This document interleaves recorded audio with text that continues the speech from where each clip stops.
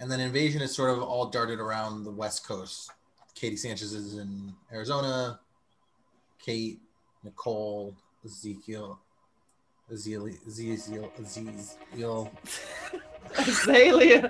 Yeah, Let's try that one again. Azalea is in LA. I thought you were gonna say like Ezekiel at first. I was like, oh dear.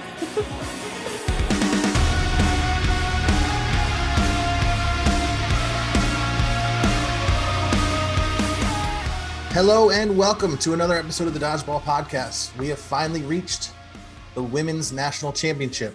With me, I have my co-host and the much better podcaster, Jenny Hodge. How are you, Jenny?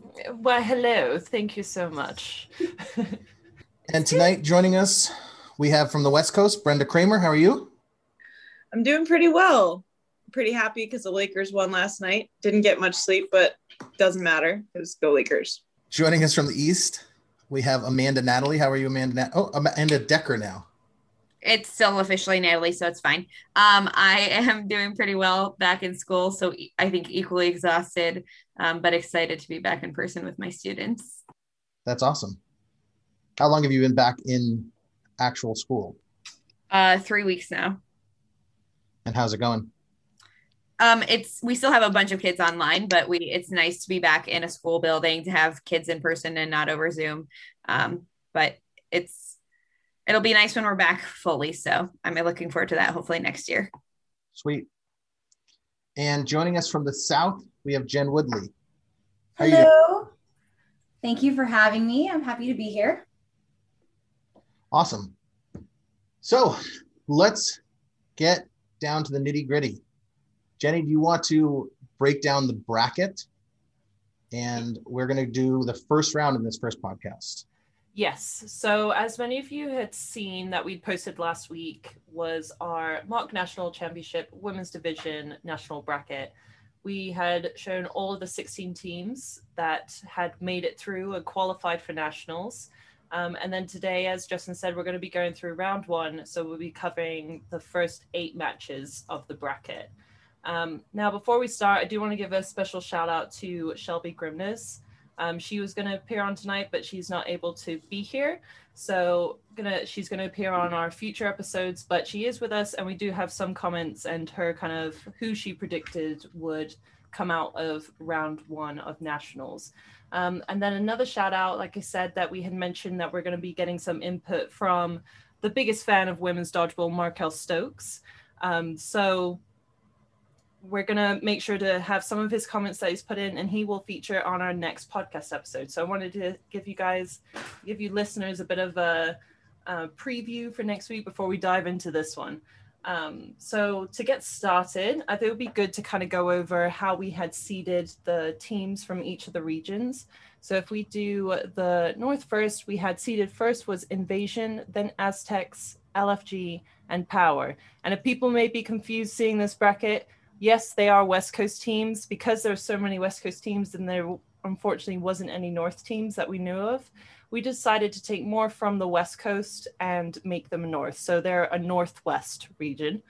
Then we have the South. So seeded first was Lone Star, then Poison, Outsiders, Harakiri. And then on the East Coast is Royale, Venom, Illusion, and then Frenzy. And finally on the West Coast, we have Finesse, Pride, Blackout, and Fembots. So are we ready to get started with the first match? Let's do it. Okay. So for game one of our Nationals Women's Tournament, remember it's hypothetical. We have seeded 1 in the West, Finesse, versus seeded 4 in the South region, which is Harakiri. Now, before we start, we're going to go through the rosters and we're going to have our honorary region members kind of go through their team list. So what better way to start with a player from Finesse? Brenda, so take it away. All right. So for Finesse, the roster is Ashley Cook, Alyssa Pandolfi, Brenda Kramer, Brianna London, Crystal Briones, Karina Amezcua, and Paige Peterson. And then for Harakiri, we've got Cindy New, Karina Sims, Jillian Robertson, Mei Ling Chung, Sarah Belander, and Chelsea Allard. So those of you listeners that had listened to the West Coast region coverage, Tina Aramburu was listed on playing with Harakiri, but we had heard from her that she wasn't going to play with them at Nationals. She was going to play with Lone Star. So if people were missing her name, that's the reason why. So let's get started with this game. So Jen, what's your kind of thoughts on this Finesse versus Harakiri game? To be honest, like this is a fun one for me to watch because I love everyone playing this game at this moment. Finesse is hard to beat. That's a really tough team to play against, but there is some coordination and there's some teamwork on the Harakiri side that I really think would be able to stand up in a way that other teams might not. Yeah, no, well, I mean, at the end of the day, I think that Finesse is going to take this. I think Harakiri is going to put a couple of points on the board, but ultimately, when you have arms like Ashley's, and then, well, I can't even name all of the arms, so just like 1 to 8 or 1 to 7, whatever, that entire roster, that's hard to beat. So I think they would put up a great fight, make some great plays, but at the end of the day, Finesse takes it. And then what about you, Amanda? I don't have a ton to add. I unfortunately don't know that that South team as well as I would like, but I can't deny that I have Finesse going pretty far in this, and so I wouldn't expect to see them losing in the first round. Yeah, as Jen said, their team is stacked. It doesn't get much better than that. So I would love to watch the game, and I'm sure, like Jen said, there would be some like tough matches where Harakiri can like dig deep and pull out the win. But I definitely think Finesse would come out on top. And Justin? So I think in a weird way, this is a good matchup for Finesse in the beginning, even though Harakiri might be the best 4 seed, but it's a team that they're going to be comfortable playing against because they played them a bunch in the West, because Harakiri is actually the 9 seed in the West, would put them in the 4 seed in the South. So they're going to know everything about them and know exactly how to play them. So they're not going to have any confusion of how to play the team. So I don't think that they'll overlook anybody. They'll know how to play them. So I think this is a really good match. I mean, like we all said, Finesse is one of the strongest teams, if not the strongest. So I think this is a good matchup for them to start the tournament with. Definitely. And I think it's one thing to note too is that, so even though we're saying that Harakiri was seeded 4th in the South, if I bring up the West Coast, Harakiri was our 9th ranked team that's coming in from the West Coast. So it is, like you were saying, it is a good matchup in the sense that they know the players. But what are your thoughts, Brenda? I think I obviously think that it's going to be a good match. I think, like, the West Coast teams, this Harakiri team is like a combination of women from other teams that have had some good experience on the West for a long time. I think I mentioned this in the West Coast podcast where we were deciding which team was going to go where, that Harakiri has a lot of really underrated catchers. And I think for Finesse, it's just going to be about kind of just playing our game and keeping the game at our pace, and just trying to hit our spots and not really, like throwing a catch is pretty normal in dodgeball, but just trying to limit those mistakes, I think, will really help us. But I think that Harakiri again can come through with some quality catches and some clutch things that might get them a game or two. But yeah, I would take Finesse in this one. Yeah, I think we're kind of all in agreement to say that if you're looking at this bracket and kind of how the rankings are, that I too personally think that Finesse would take this match. Like kind of what Justin had alluded to, and both Justin and Brenda had kind of alluded to, actually, is Harakiri is one of those teams that, like you're saying, that they are good catchers. There's a lot of players on that team. Like if you, let's say, no matter how hard you throw, if you're going to throw at their gut, there's a possibility they're going to catch it. And unfortunately, like I do think that Finesse has the firepower and talent to not necessarily have to worry about that this much with this team, if I'm being honest. And I think we can all be honest here and agree with that statement. But if we kind of talk about how we think that this game would actually go. So do you think it would be an easy game? Do you think it would be more difficult? How, if we're talking about now this is single elimination and it's best of 7, how do we think that this game is going to kind of come out of it? Who wants to go first? I mean, I'd be surprised if it was anything less than a 4-1 win for Finesse. Again, we're talking about 7 of the 15 best players in the country, all on Finesse. And I don't think Harakiri has a player that we probably would put in the top 15. It doesn't mean that they can't take a game, but I just don't see them taking any more than a game. I totally agree with that. There are some players on Harakiri that are so stupidly surprising and sneaky in their own ways. And I definitely think that gets them a point, maybe 2, but at the end of the day, I'm going with Justin on this one. So you're going to go 4-1 as well? Yeah. Mm-hmm. Okay. What about you, Amanda? I have literally nothing of value to add beyond what has already been said. So you're going to say 4-1 too? I knew I liked you. We could be honest here, and she's just being honest. And then how about you, Brenda?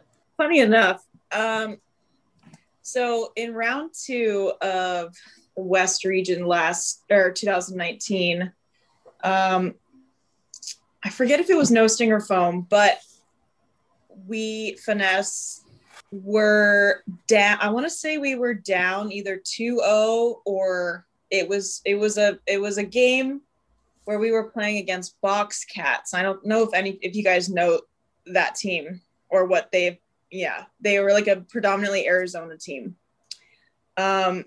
So Finesse actually dropped 2 games to a team that, if you look at them on paper, people would have said like, there's no way that Box Cats would have taken any games on Finesse, but we're not infallible. Like we make some mistakes and, obviously hopefully learn from them within like a 7-game series. But so for that reason, I would actually go more 4-2. I still think Finesse would take it, but I think that like when we make mistakes, as in we throw catches or we don't hit our spots or we just lose ball control really quickly, we can definitely be, like I said, we're not a perfect team by any means. So I would say 4-2. So Brenda, I actually had a question for you, kind of thinking of that. If you were saying that this is kind of what your team was like in 2019, you had this, do you feel like by this 2020 season, by nationals of 2020, you would have worked out some of those kinks? Ideally, yes. Which is, why this is all hypothetical to begin with. So ideally, yes, we would have worked out some of those problems that we, came across in certain games that we didn't perform as well in 2019. So yeah, I would hope that we would work on stuff like that. But, I just want to give a team a benefit of the doubt, and that going 4-0 or 4-1 on a team is really hard. And I think, there's ricochet catches, there's random things that can happen in a game. And I just don't want people to like look at Finesse and be like, oh, they don't make mistakes. Like we make a lot of mistakes, so. That was sort of what I was implying with the first game. I just think because you guys know them, I think you might make less mistakes than if you were going against a team you might not know as well. But I do agree, that, random stuff definitely happens. It's dodgeball. The best team doesn't always win, but for me, I have a hard time believing that this would be, again, less than a 4-1 win, just in terms of talent. But I understand totally what you're saying. And I feel like that's why I personally kind of agree with kind of Brenda and Jen about the possibility of a 4-2. I don't think it would be a 4-0 just because of some of the things that you had said, Brenda.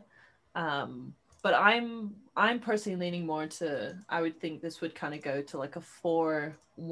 If you're feeling hot, you're coming out of the rounds and you're, let's say if you seed how you guys had seeded last year, like you seeded first overall in the Nationals bracket, you're feeling hot. You hopefully don't have only 5 players playing with you, then I think I would personally say that because of the experience of having played Harakiri for the 4 regional tournaments, that I think it would be a 4-1 to Finesse. Okay, so if we kind of go over to, we said a guest feature is Markel Stokes, the #1 fan of the women's division. He also said for round 1 that Finesse is most likely to take it against Harakiri. His statement was that the first matchup between Finesse and Harakiri, Finesse takes it. With the uncertainty of the roster because the roster for Harakiri, because they're losing Tina to Lone Star, and losing a veteran like that can be huge for team chemistry. Not saying that the other women aren't bowlers, but Tina brings a lot. Now with Mei Ling, Cindy, Jill, Chelsea are great players. Awesome players like Finesse have so much more firepower and will take it. So what did Shelby say? She literally only gave the teams she thought would win, but she put Finesse on top. Yeah. Can I ask you a question, Brenda, about last year or 2 years ago it was? Because Sure. of what happened with Paige, if let's just say someone couldn't come, would you guys think about picking up a 7th member as a sub, or would you still go with 6? So if it were 2020 and we were only going to go with 6, or we knew one person wasn't going to be able to come, would we pick somebody else up? Yeah, like just say hypothetically Crystal couldn't come again. Would you guys look to pick up somebody from somebody so that you just have a 7th sub from one of the teams in the West Coast that maybe, didn't have a team that was going to nationals? Like, there's always people that are sort of looking. It's a good question. It'd be something that we as a team would decide, because, we have really good chemistry the way that things are already with our team. Mm-hmm. It was not ideal to only play with 5, but we would just have to talk about it and see and weigh the pros and cons of having to get somebody into the system and used to playing with us versus just adapting to being down 1. But yeah, it would really depend on what everybody else wants to do. So I think that wraps up that first game for everyone, right? I mean, can we all agree? Do we want to say it's a 4-1 win or a 4-2 win? Jenny? I would say if we go with the majority, that we'll say it's a 4-1 win. So let's move to the second game, which would be LFG versus, well, I guess it'd be Venom versus LFG because Venom is the higher seed of the 2. So Brenda, do you want to tell us the roster for LFG, and Jenny, do you want to tell us the roster for Venom? Sure. All right. So for LFG, we have Asia Garrison.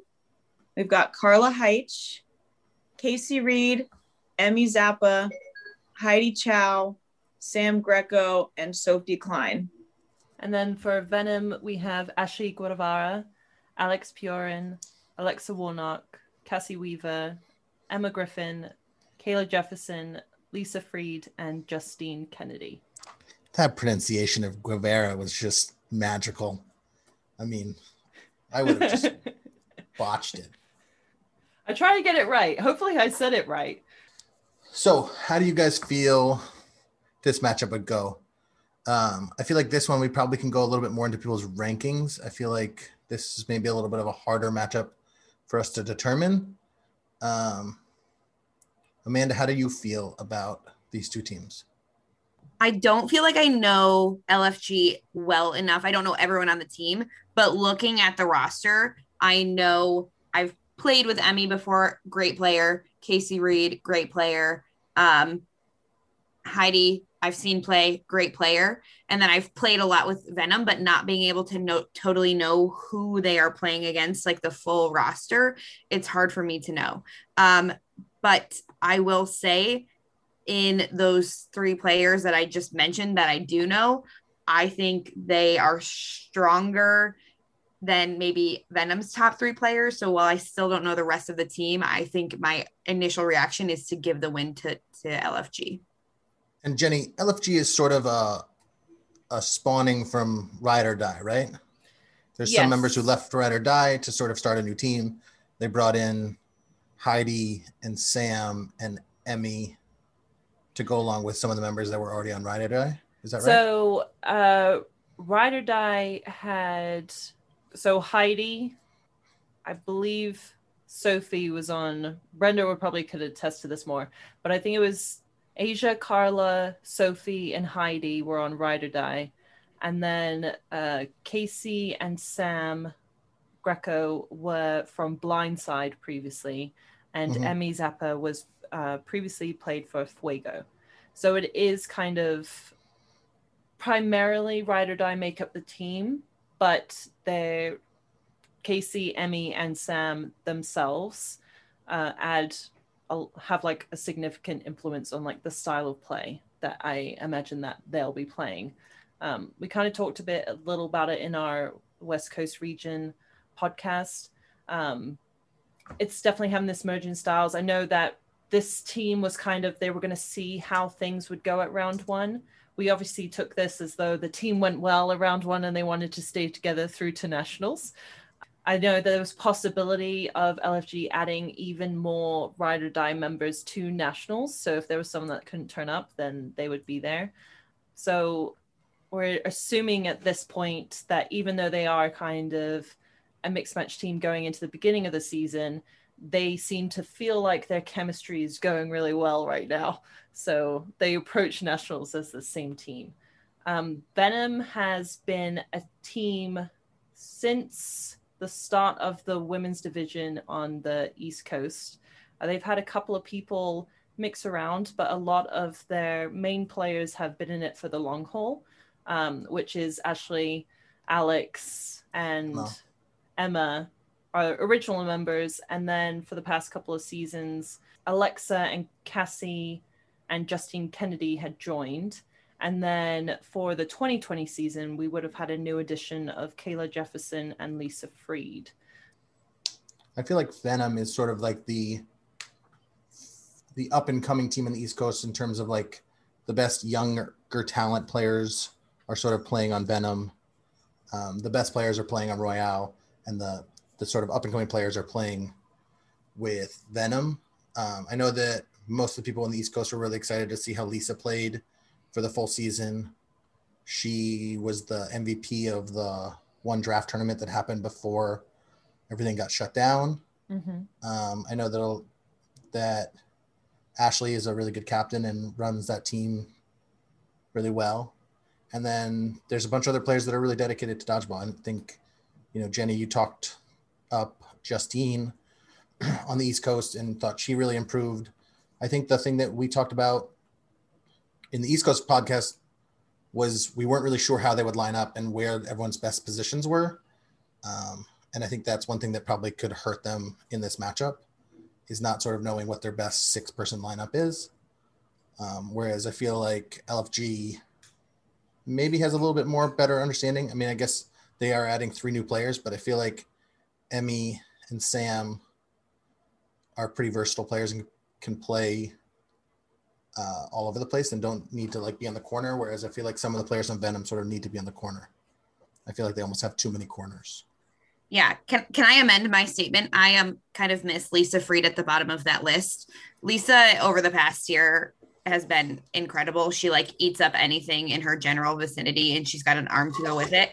But knowing also now that LFG is also made up of primarily Ride or Die, who is also an amazing team from the West, I still think that LFG would take it. like you said, Ashley's a great captain, but I think if Ashley and Lisa are the first two out, I think there's a lot less a lot less like leadership, knowing who's going to be making play calls.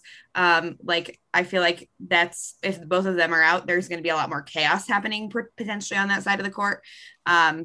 There's still a lot of talent there. And I wouldn't be surprised if Venom took a game or two off LFG, but I think overall LFG is going to take it in a 7-game series.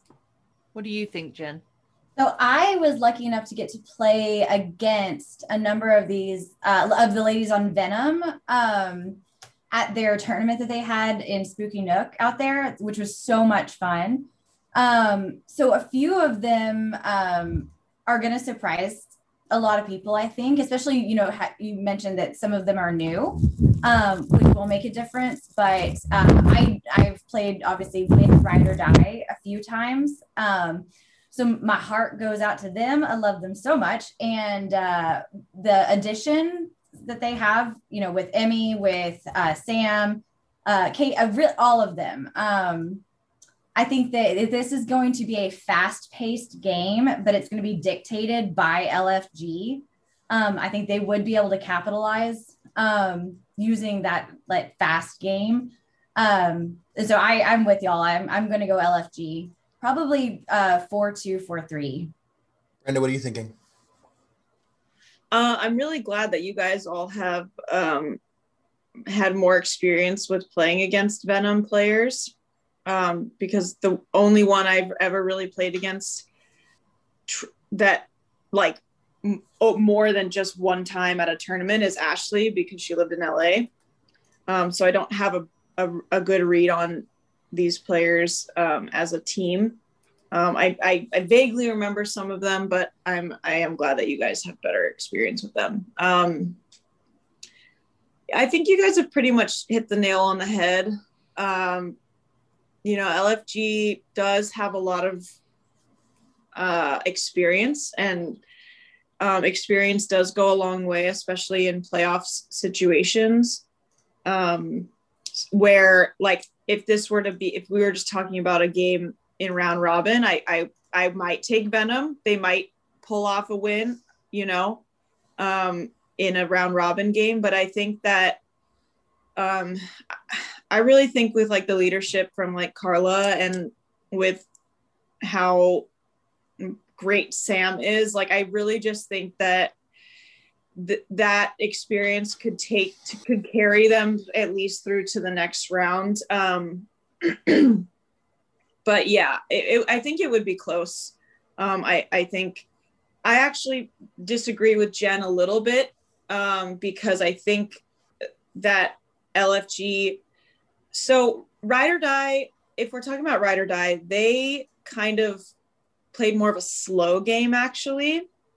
A pretty slow game, back and forth. The only one who really took a lot of snipes was Cindy, and she's not on this team. She's on Harakiri. And I know when Sophie might take some snipes as well, but I think they might play a more controlled game. However, adding Sam, Emmy, and Casey, and I don't know Asia, so I can't speak on her behalf, but they are a different style of play.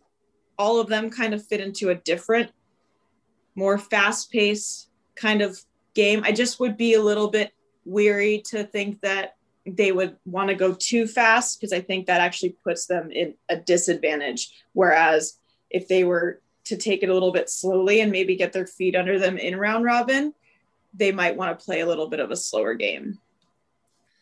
Brenda, would you say LFG is more of a catching team or a throwing team, or would you say they're pretty balanced? They're a catching team. More of a catching team? With some pretty good arms sprinkled in, but I think predominantly they're going to make their presence known on the catching side.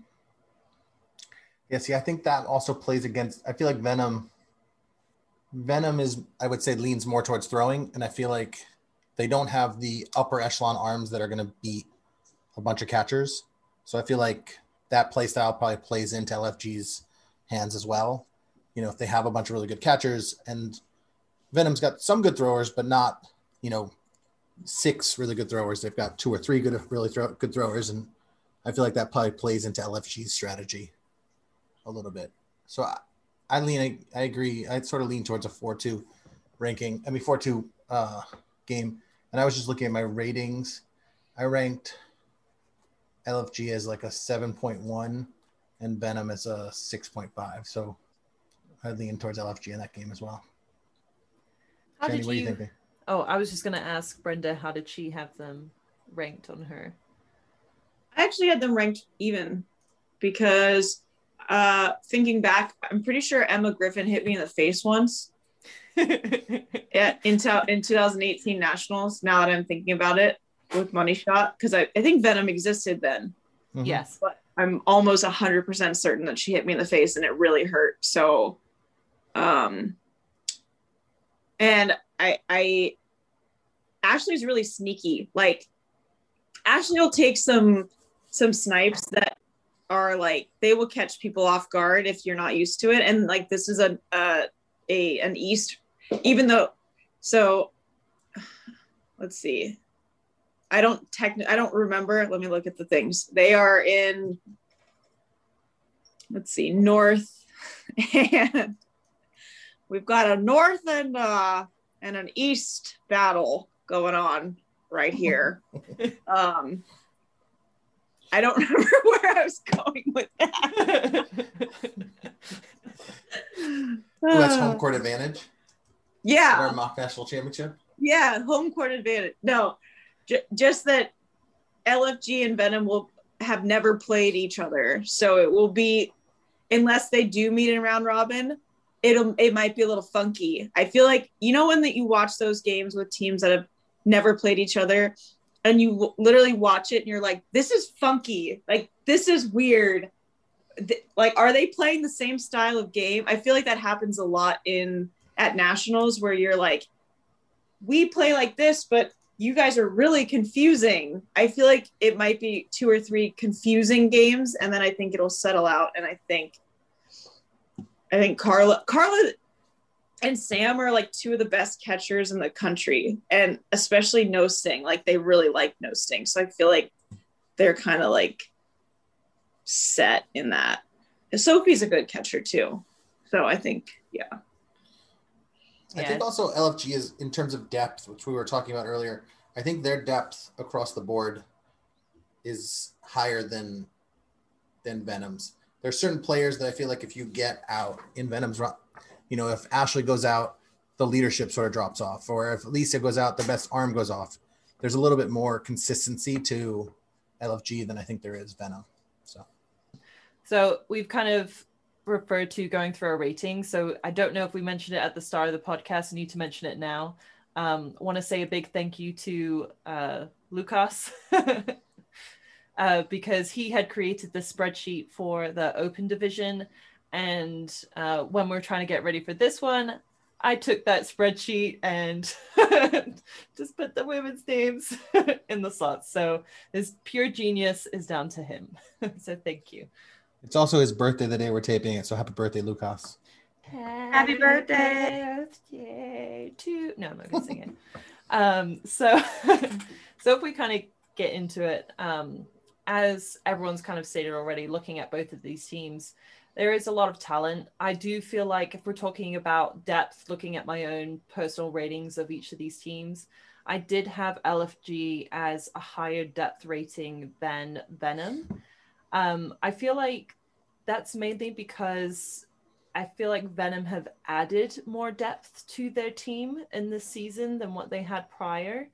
But as Justin and Amanda had kind of pointed out, I feel like, let's say if you take LFG going into this match, they did have a chance to play them at round robin, and they're kind of like, okay, we need to pick off such and such and such and such. If they do target the top players on Venom, I don't know how the rest of the players are going to respond. I know that, let's say if Ashley Guevara was targeted first and she was taken off the court. I do know that Venom can still hold their own without Ashley's leadership because she had that injury in the 2019 season and in the middle of round 2, and they were still able to perform really well for round 2, round 3. And then unfortunately they didn't go to nationals as a team. I think they had to split up for the nationals tournament. But I do have to agree that, like, if we're talking about LFG's style, like we said, that this is quite a catch heavy team. There are some good arms thrown in there. So if we're talking about style of play, Venom, they would probably be known, they go for the throws more than they do the catches. But I feel like one thing that kind of knocks in their favor is, or not knocks in disfavor, or whatever the term is, not good for them. Whatever is not good for them, whatever that term is sometimes that accuracy is not great playing against a catching team. I personally had written down that I think this would be a 4-3 game, just because I think it would be a mix-up. But I know that was different to kind of everyone else's. Okay, so go back to Markel's corner. We'll say he said that for this second matchup between LFG and Venom, he says this one he thinks that LFG also will to get it.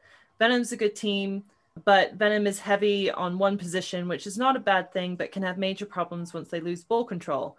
LFG has some amazing players that can do everything, like Emi Zappa.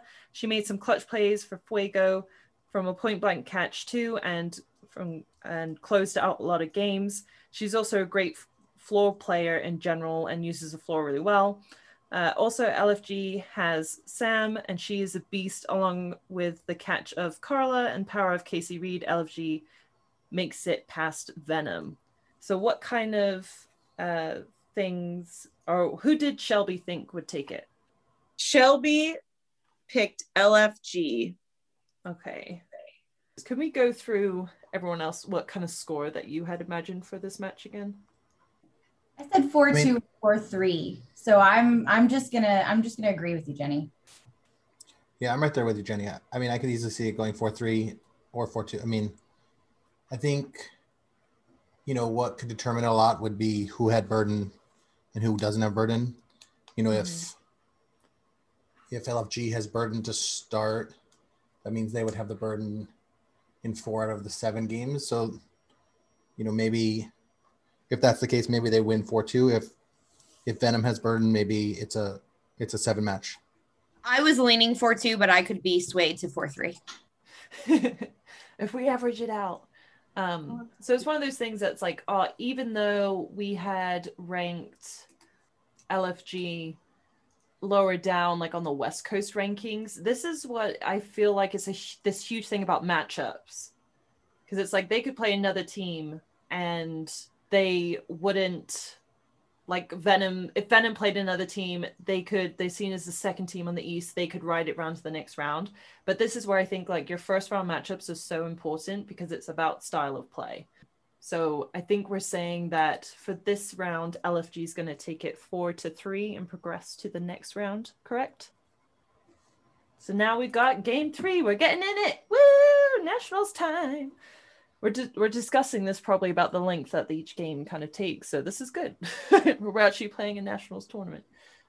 So game 3, we have a seeded 1 in the South, which is Lone Star versus Frenzy, who's seeded 4th in the East.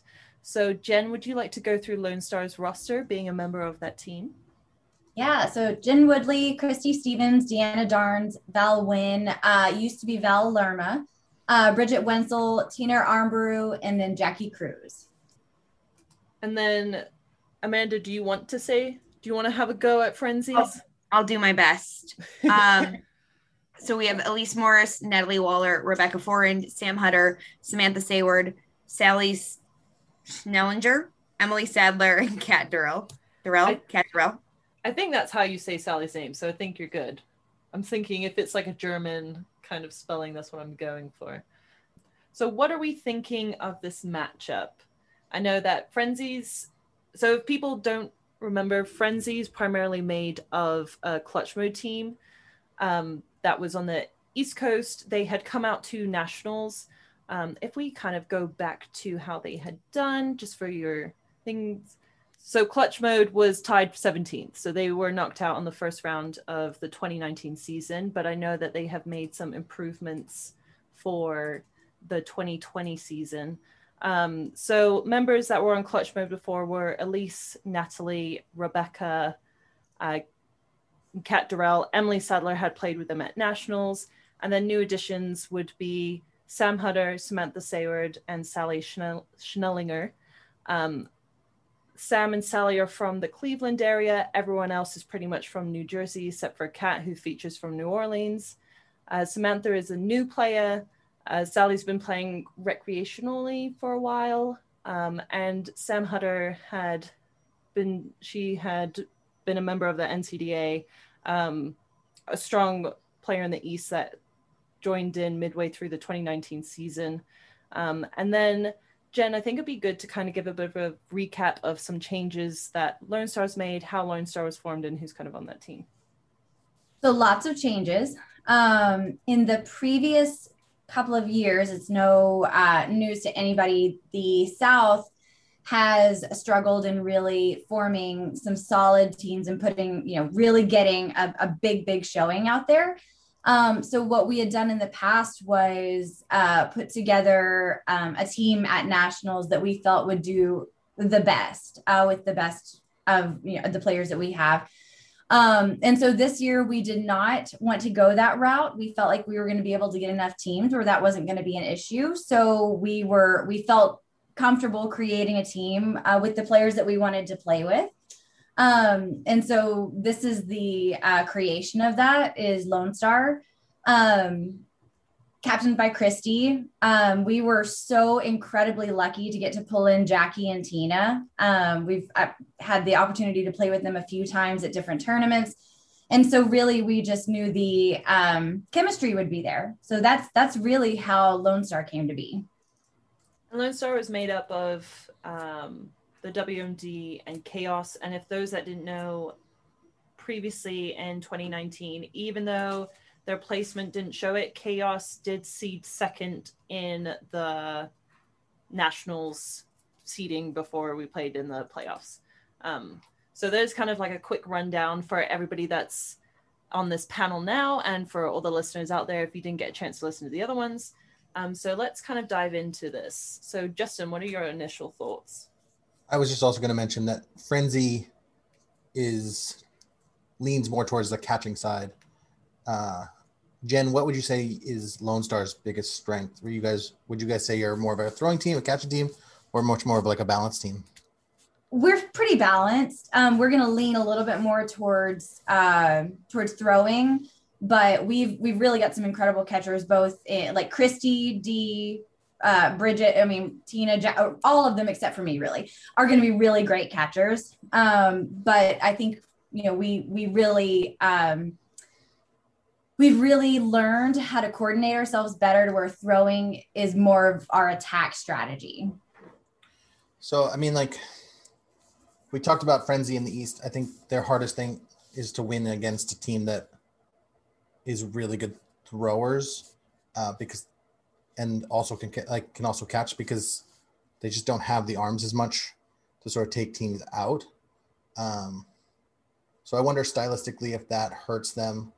I think this would be a really good matchup because it is sort of those two different sides. And the same sort of thing I was talking about earlier with Finesse having the advantage of playing Hurry Curry, sort of knowing their players. These are two teams that wouldn't know each other very well at all.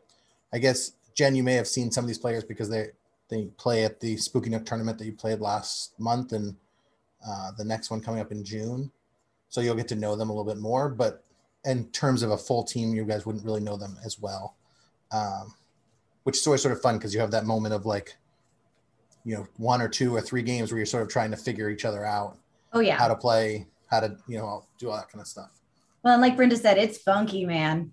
That gets ugly real fast. And then finally it clicks and you're like, okay, regroup. Yeah. So Jen, what are you thinking about your matchup with Frenzy?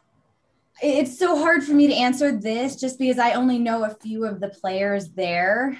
But I do know that, like Sam, for instance, great arm, great catcher. Kat is one of the most surprising players that you'll find. I really love watching her play because there is no give up in that girl. Like, she is going to hustle for it. And I love watching her.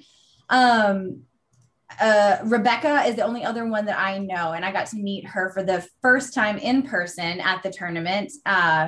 And she's another catcher. So, it's just, I couldn't say how it's going to go outside of, I know what my team's strategy is. And we just have to lean on the teamwork, lean on our chemistry.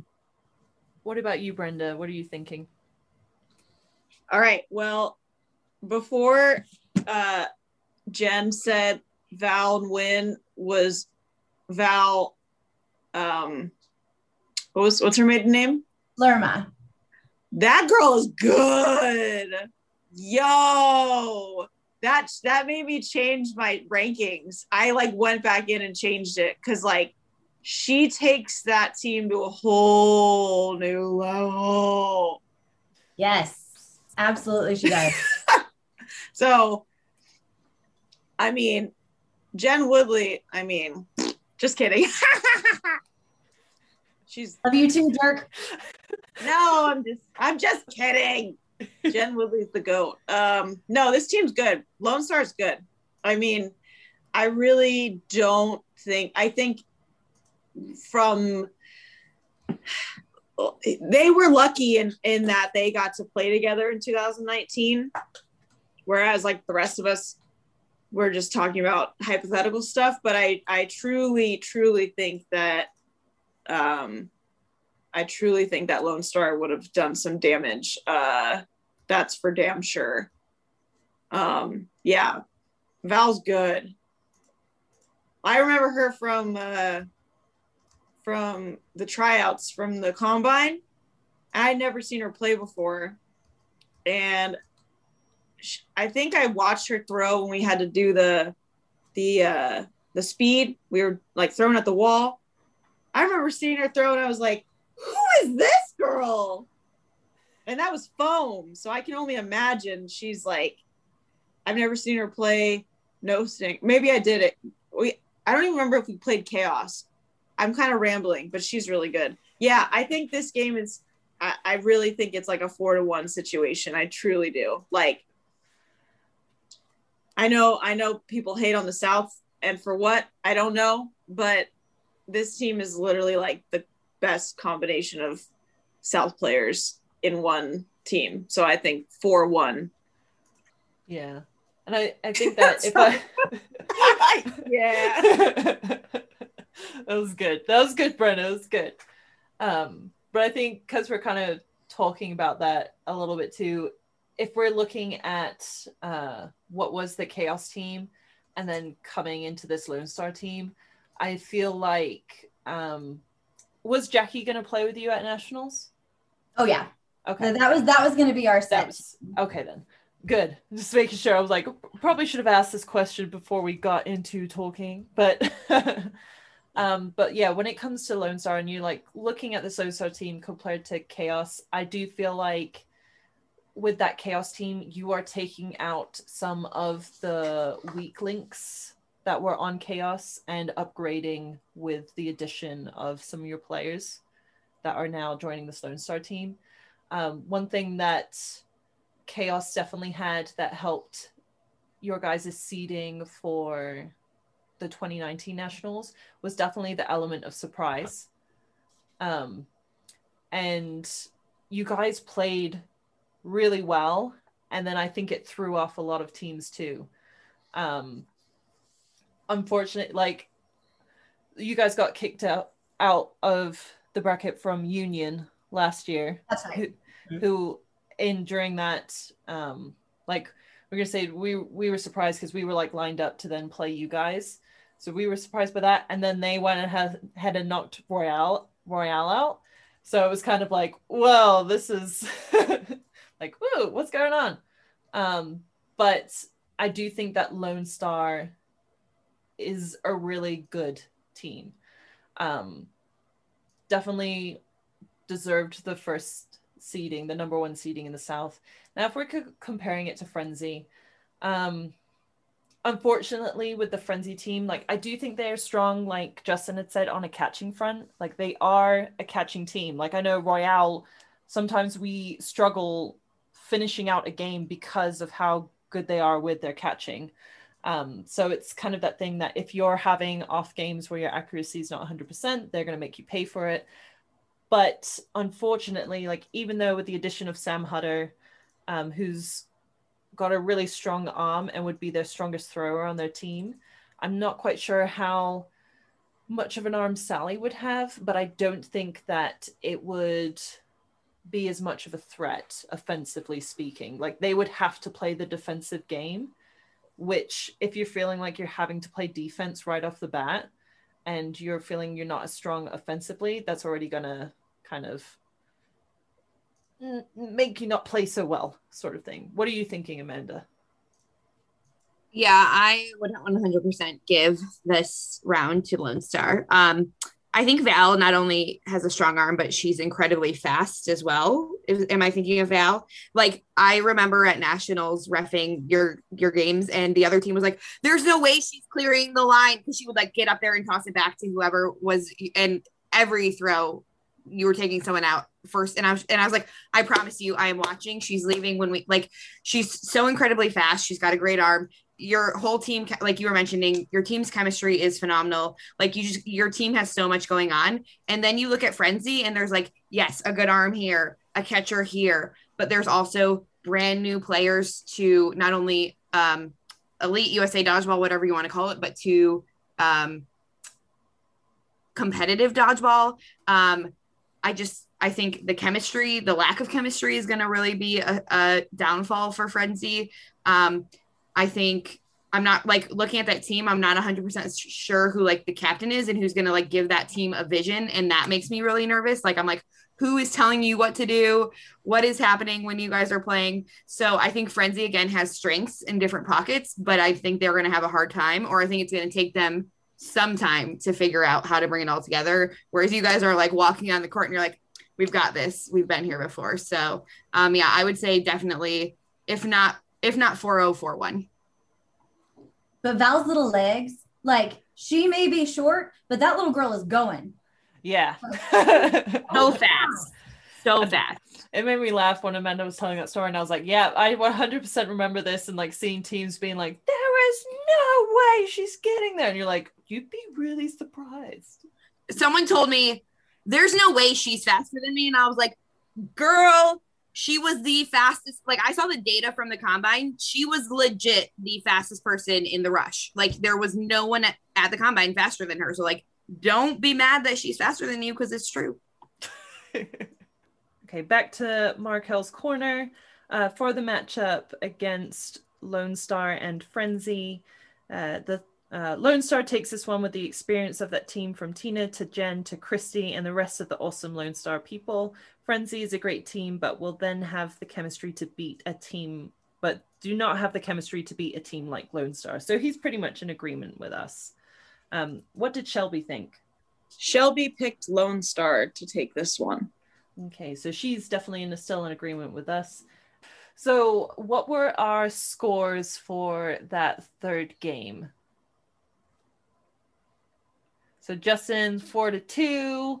We got Brenda 4-1, Amanda 4-1, Jen 4-1. And I'm going to go and be with the mainstream and say 4-1.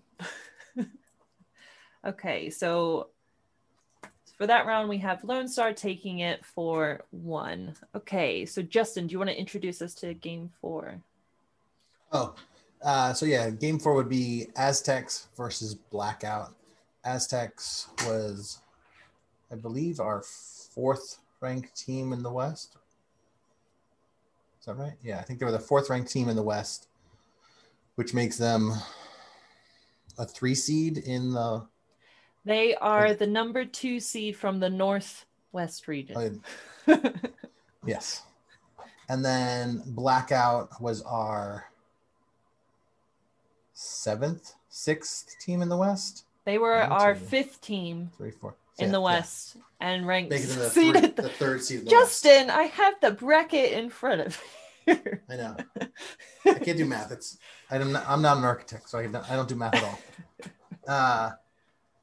But so yeah, we have, a West Coast matchup. So these are teams that know each other really well, have played, hypothetically played against each other the entire season. So there's a lot of understanding of how each team plays.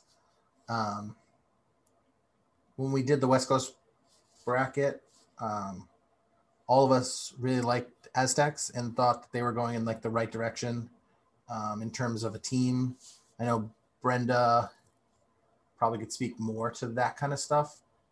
Brenda, do you want to talk about Aztecs? I guess, Brenda, do you want to talk about Aztecs roster and then Blackout's roster, the players? Sure. So for Aztecs, we have Alice Chung, we've got Alex Gardner, Anika Wajenko, Emily Farrell, MJ Rios, Shelby Grimness, Tracy Barbosa, and Sum Chan.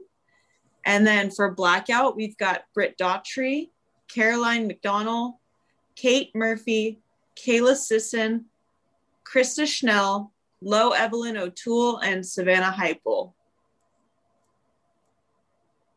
Good job, You want to talk about Aztecs roster, Brenda?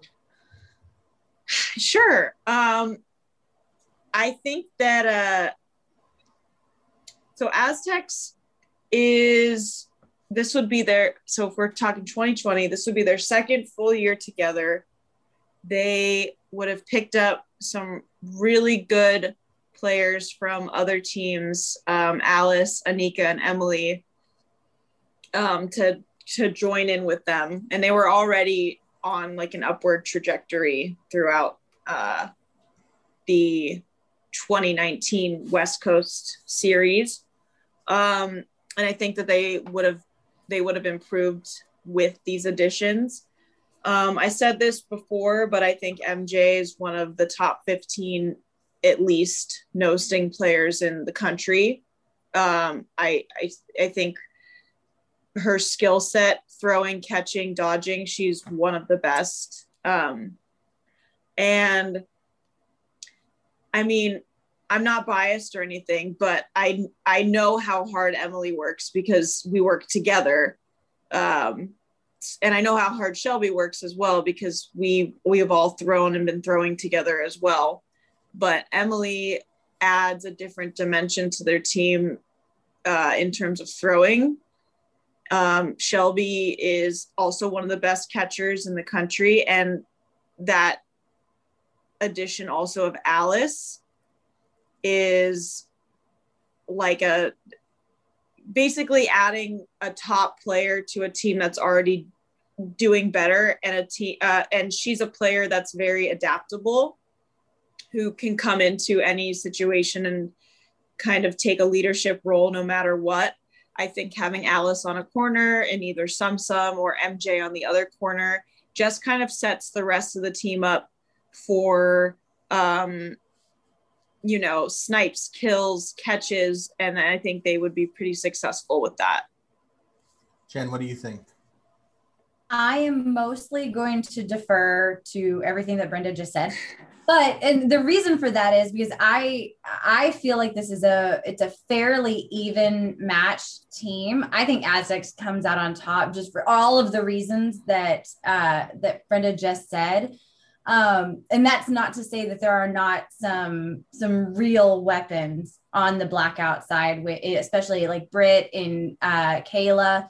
I don't know. I mean, obviously I know Kate, but I just don't know enough of the other girls to be able to speak to the full chemistry of that team. But I know enough on Aztecs to know that there's a lot of solid talent in that one team to take them really far. What about you, Amanda? Yeah, I can't add much more. Brenda covered it pretty well, but I would agree. I don't know. Again, same. I don't know the Blackout team quite as well. I know Britt Daughtry can like run a court. She can like dominate catching. She's like not afraid to push. I've seen her catch point blank because she's pushing and whatnot. But I know Kayla's also a great player. But yeah, there's just so much talent and like catchers, throwers. There's just so much talent on Aztecs that there's no doubt that it would go to them. What about you, Justin? I agree with everything you guys said. I think I also fall back on the fact that Aztecs, and maybe I'm wrong, but Brenda, almost all those players are from sort of the LA area, right? Yes. Well, some recently moved to Canada, I want to say, but this would have been hypothetically would have been before she moved now. So. Exactly. So yeah, everybody here is LA from Aztecs, and then from Blackout. They're sort of all over the country, right?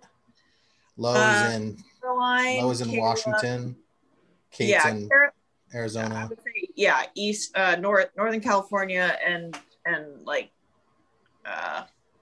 Portland or Washington. They're a little bit more spread out. Yeah. So in terms of like practicing, I think Aztecs, it's just another thing that gives them an advantage. You know, if we're back in a world where we don't have COVID, where everyone's out playing all the time, you know, the fact that Aztecs can practice and play together and build chemistry just pushes them one level further, in my opinion, over this team. And like you guys said, they've got a bunch of really young and up-and-coming players. And then the additions that they made are all additions that make them better and fill positions that takes them sort of over the top. So yeah, I would agree. I think it's a, 4-2 to Aztecs. But yeah, I agree with you guys. Jenny, what are you thinking? Yeah, I think like looking at the rosters and kind of the matchups, I know, was it Lo Evelyn O'Toole? She'd previously just been playing open. And was that with Roybots, I think. No, was it Misfits she was playing with? Brenda, can you answer that? Right, And which is an open team. Yeah. Mm-hmm. And then so she'd be coming into this playing women's as like her primary team. And like, I think that's a good addition for Blackout. But I do feel like if you were to look at, like we were saying, it's hard to argue against Aztec's roster and saying how, like, I don't think that Blackout has a path to victory if I'm looking at these teams and this particular matchup. I feel like, okay, so you have Britt, who is a talent, will like go to the ball, will push up, but then you also have players like that on Aztecs. So it's like you're always going to have someone that's going to match the style of play that Blackout might bring, but then they'll be able to take it up just that little bit notch higher. I did have them on my ratings. I did have Aztecs like 2 points higher than Blackout, and that was mainly just because of depth. And then overall kind of throwing and catching abilities, I do feel like it's kind of ranked at a higher level in comparison to what I had seen from Blackout previously, even including their new additions. But I want to have guest Emily come on and kind of say how she would feel if she wants to. How would you do against Blackout? Okay, so I don't know like half of the team, only because 2019 was like my first year really getting into like competitive dodgeball. But I know Kate Murphy, I played against Britt, and then I just personally know Caroline and Savannah, but I don't remember playing against them. I just think in general, Aztecs has a lot of depth, and like Brenda didn't mention, but like we also added Anika, who that girl can catch anything with like one finger. Like the team that would probably be our biggest strength, is just the catching alone. Yeah. And I think it would definitely, we would come out on top, but I don't think it would be easy. I think it would probably be like a 4-2 for sure. That's what I think too. Look at that. I think this is why it's like, I feel like round one is definitely one of those where it's like, I think we're going to be in agreements, like kind of going through it. So that's why it's good to just kind of go through it. And then when we go the other rounds, we will be diving a lot more deeper into detail and kind of paths to victory and whatnot. Okay, so Markel had picked Aztecs for the winner between Aztecs and Blackout. Who did Shelby pick to win? Shelby picked Aztecs to win. Oh, of course she would. Of course she would. At least they go through, so when she's back next time, she'll be able to talk about Aztecs more. So we're saying that Aztecs is going to take this game 4-2, correct? Yeah. Okay, now we are reaching onto the other side of the bracket. We are halfway through the first round. Oh yeah. Okay, so game 5, we have Royale versus Power.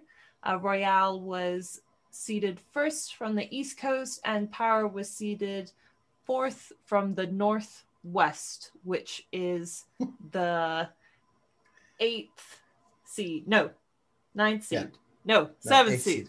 8th seed. 7, 8, 6, 5, 4, 3, 2, 1. 8th seed from the West Coast. So Amanda, as captain of Royale, would you like to go through our roster? Sure thing. So our roster consists of myself, Emily Hotz, Jenny, the lovely Jenny Hodge, Kate Cairns, Michelle Radley, Mackenzie Riley, Sammy Barrett, Tasha Mabin, and Meg Fricker. And then Brendan, if you could take us through who is playing for Power. Can I first just please say that Emily just told me that she goes, quote, "Now that I'm looking at Jenny's face, I'm pretty sure she hit me in the face at Nationals." Sorry. Say that because I am dying. All right. Bringing it back. Jenny, I'm going to talk to you after class. Okay. So Power, we've got Danielle Schnecker, Erin Gabbard, Elisa Westman, Monique Aguilar, Rebecca Rothberg, and Taylor Green. Okay, so what are we thinking of this matchup? Jen, do you want to go first? Oh, wait. Should we talk through some additions to the teams first before we talk about... I was just going to say, I think you guys forfeit because you have too many members on your team. No, You're well, only allowed to have 8 members, so you guys are automatically disqualified. Let me explain. So realistically, Royale has struggled in years past. I was out 3 years ago, ACL tear. Jenny was out the next season with her ankle break. Kate was out last season, or the season before this all happened, with Tommy John surgery. So like, and then Megan is in the National Guard, and so she was overseas. So like, we have struggled every year that we have been a team to like fill out our roster. There was a weekend where 3 of us had a wedding and we had to have Alice come and play for us. So we figured between life happening and the potential for Megan to also be deployed again, that it was ideal to pick up someone. In worst case, if we needed to sit someone, like that's a total, like we were willing to do that. We were willing risk having to sit someone to pick up Tasha. You don't give up a free agent of Tasha Mabin to another team. Yeah. And actually, Justin, to prove you wrong, in the new USA Dodgeball Premier League rules, you can have an unlimited roster. I was just kidding anyways. No, you're not. You're just trying to be a stickler. You don't read the rules. You don't know. I definitely don't read the rules. Okay, so if we're talking about Royale and Power, now Power is a new team. Royale, we were KO, pretty much kept a lot of the same roster. Merged with Anarchy was Royale for the 2019 season, so this would be our second season as Royale, but our like 4th year playing together, 4 or 5, however many goes. And then Power does have some players that have kind of played together, but this is, as we said, kind of talking about the West Coast part. The reason why they were ranked a little bit lower was because I think Danielle and Rebecca were only going to be there for round 1, possibly on other rounds too. So we're assuming that they're going to be coming back to nationals, but this was a team that potentially could be picking up some of the outliers on the West Coast that weren't already rostered on a team or probably only doing a couple tournaments. So if people are noticing that there are some more prominent players on the West Coast that have been mentioned on teams and weren't mentioned on the podcast previously. They could turn up on this team. Who knows? But we're going to go with this team and kind of see how it kind of ranks between. So now, Jen, what is your opinion of Royale versus Power? So I am obviously familiar more with Royale. The team is just so strong. I mean, top to bottom,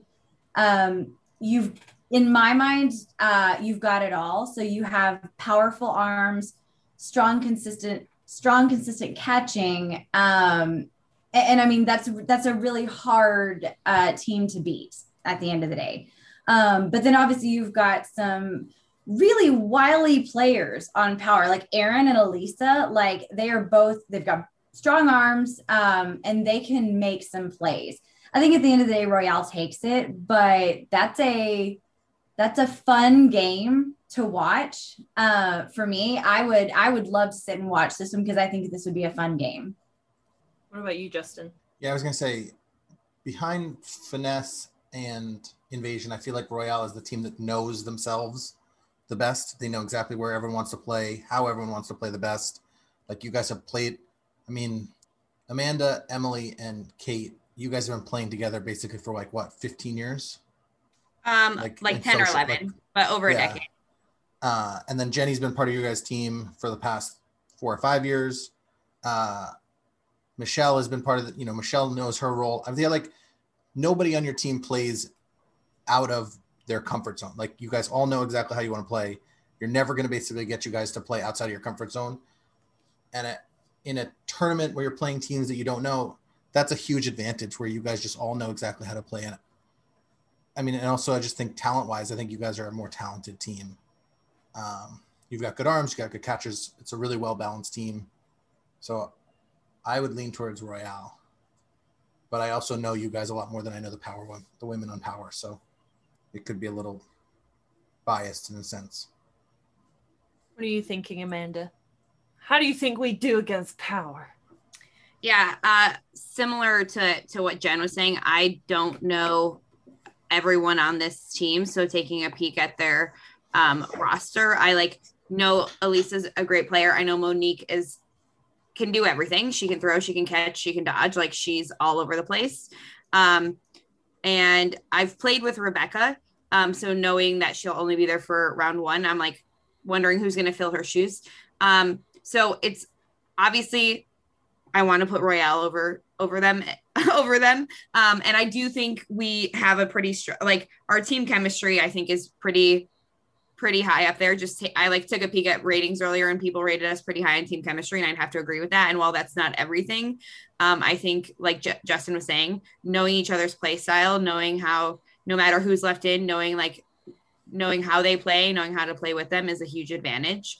And while we might not be the best throwers or the best catchers, I think we're pretty well-rounded in that category too. And so, I would put us over them.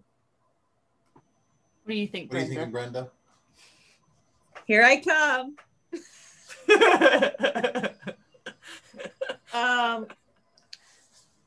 I think it's pretty self-explanatory. A team like Royale I rated you guys a 10 out of 10 in terms of experience. Chemistry.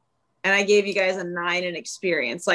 Those are things that in a first round, a first round battle in the playoffs, that takes you over over a team that has less experience and less chemistry, especially a team that's we don't know if they would have stayed together or what the team would have looked like at this point at nationals. I mean, this is the team that we're looking at and we're comparing. It's you get those reps in at other rounds, but it looks like a team more so that would get substitutions and stuff like that. But, I think the addition of Tasha, first of all, Tasha makes the best ramen I've ever had in my life. And she'd also, I don't know what she does to Maryland blue crabs, but she takes them to a whole different level. So I think from that point of view, there's no comparison. But no, truly, like I really don't think there's not a big drop off from anybody. I think the team, the chemistry is so good that even if,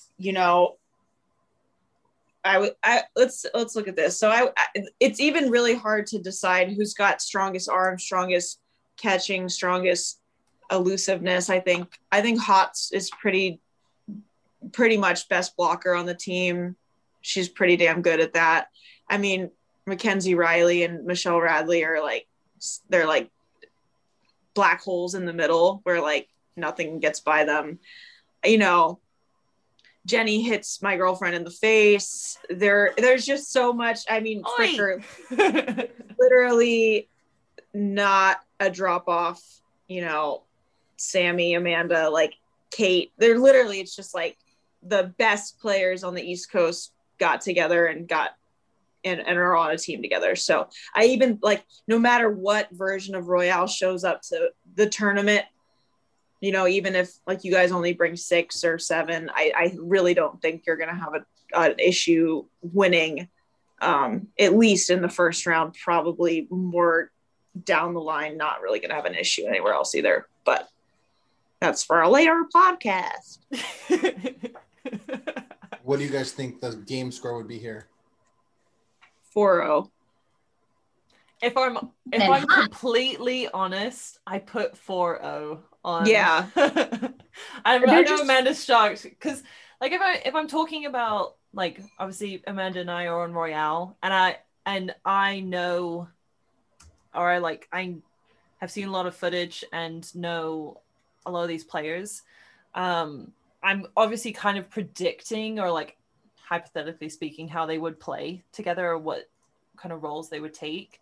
But I do feel like that Royale would have a game plan going into it, and I don't feel like we would be, it sounds so harsh to say, but I wouldn't really be threatened to be okay, well, if let's say I get knocked out, or let's say Megan gets knocked out and we're oh shit, we don't have our stronger throwers to go up against their team. I do feel like you're saying that we do have a lot of depth on Royale, and I feel like everybody on this team would be able to be put in a scenario that if it was, let's say it was 1v4, I've seen Sammy come out of a 1v4. She's a good blocker. She can move well, and she'll survive through that game. And same with Emily, and Michelle, she goes, sometimes she'll admit sometimes she doesn't put herself in the best positions, but when she gets up there, she's got an 85% catch rating, if it's in her zone. And I think that with the style of play that I've seen, because I know Erin does a lot of rushing counters a lot, and I feel like Royale handles them really well. So I personally put 4-0. I sound bad saying it, but okay. And then, so between Royale and Power, Markel chose Royale to go through. Thank you, Markel, for choosing our team. And then who did Shelby pick between Royale and Power? Shelby chose Royale.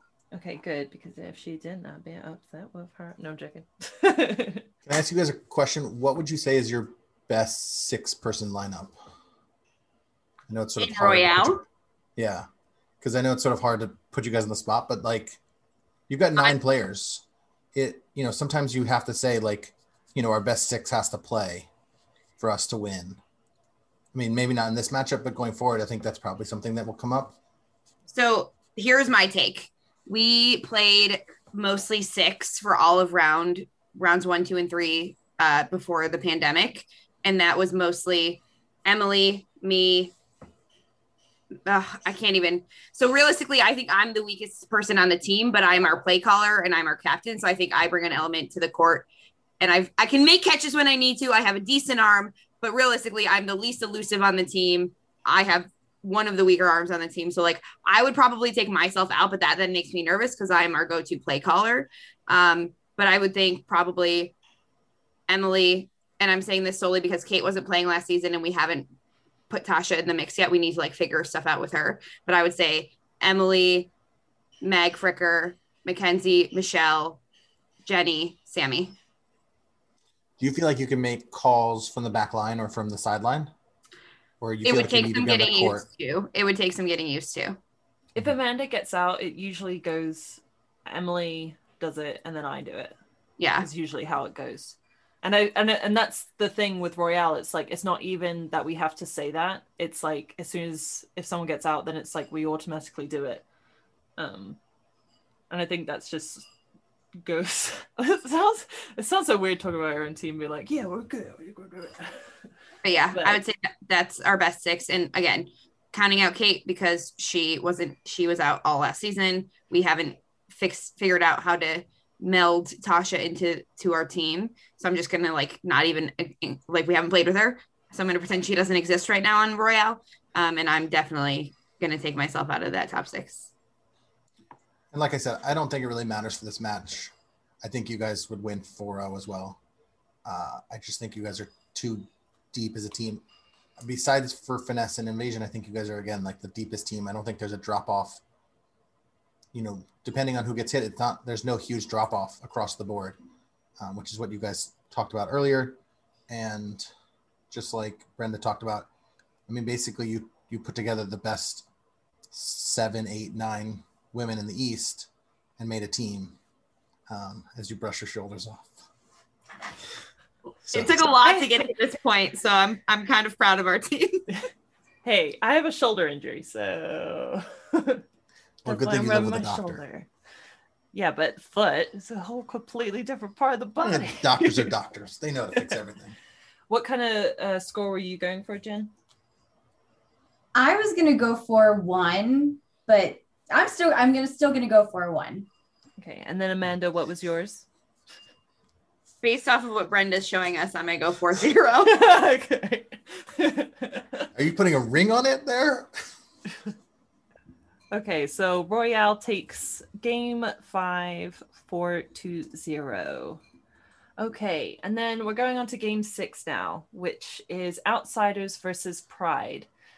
So Jen, if you want to kind of take us through who's on Outsiders, and then Brenda, you have the responsibility of covering all of the West Coast, and you will cover Pride. So Jen first. Yeah, so Marie Garrig, Kathleen Martinez, Aurora Hashimoto, Desi Cruz, Kate Garrig, and then Lindsay. We don't have a last name. We tried to talk about this on the South, and the last name was not coming into fruition. No, and so I also am not familiar with Lindsay, but I can speak to the rest of the team. So Outsiders, the open team, the co-ed team, and the women's team are all comprised of mostly family, in case nobody is familiar or somebody's not familiar with that team. So Marie and Kathy are sisters. Aurora is Kathy's daughter. Desi is the girlfriend of one of the other Outsiders. And then Kate is Marie's daughter. So it's a family affair all the time with these guys. They're amazing. They're so much fun. And, but there's a lot of inexperience on that team, but a lot of, experience with Kathy and Marie to balance that. So I know I kept going and I didn't mean to keep going, but I did. So I'm going to stop now. Marie and Kathy are sisters? Yes. I didn't know that. That means that team is even more like that's crazy. That team is so intertwined as a family. It's crazy. Yes. Yeah. Okay, well, Brenda, can you talk us through who's on Pride and then give a little bit of their status as to where they came from? Sure. I'm just going to Outsiders and giving them a 15 for team chemistry because they're all related. Okay. All right. So Pride, we've got Elena Meeks, Justine Roberti, Jess Sexton, Kiki Caldana, Lauren Hoffman, Stephanie Parker, aka Falcon, and Tiffany Paget. Then what kind of teams were they on previously? We've got a combination of Fuego, Witness, and Hoffman. Pop that. And wasn't Parker on Chaos? I feel like she played on every division, but yeah. So Witness, Fuego, and Lauren Hoffman.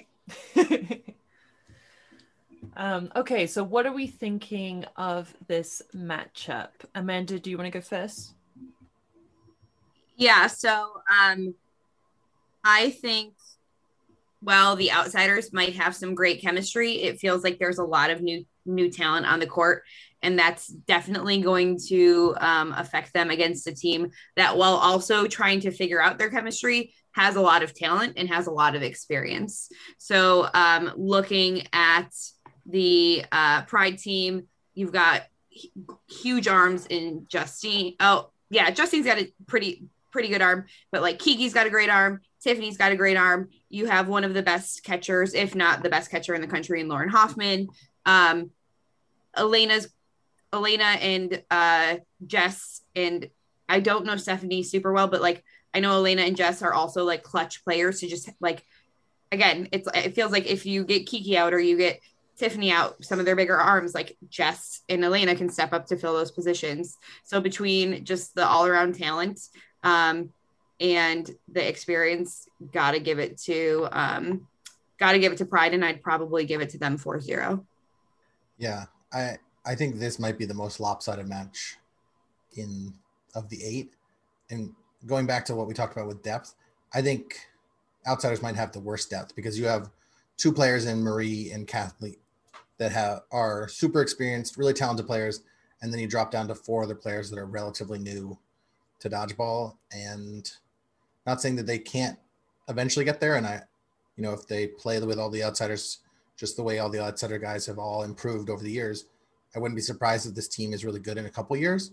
But in terms of depth, it just seems to be the biggest drop off in terms of talent from the top 2 to the next 4.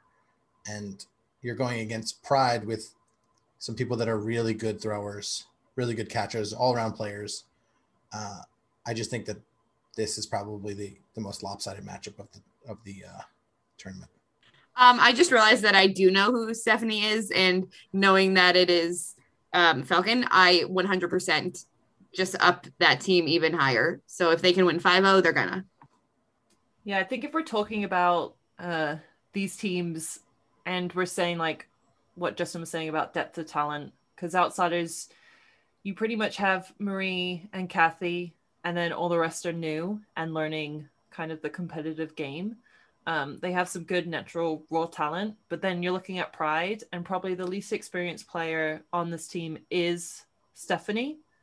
And that says a lot that she is the least experienced in regards to also if you're looking at this team as a whole on the talent wise, because she's someone that has grown exponentially within probably her like first year in the 2019 season of playing competitive dodgeball, and is kind of a rising star.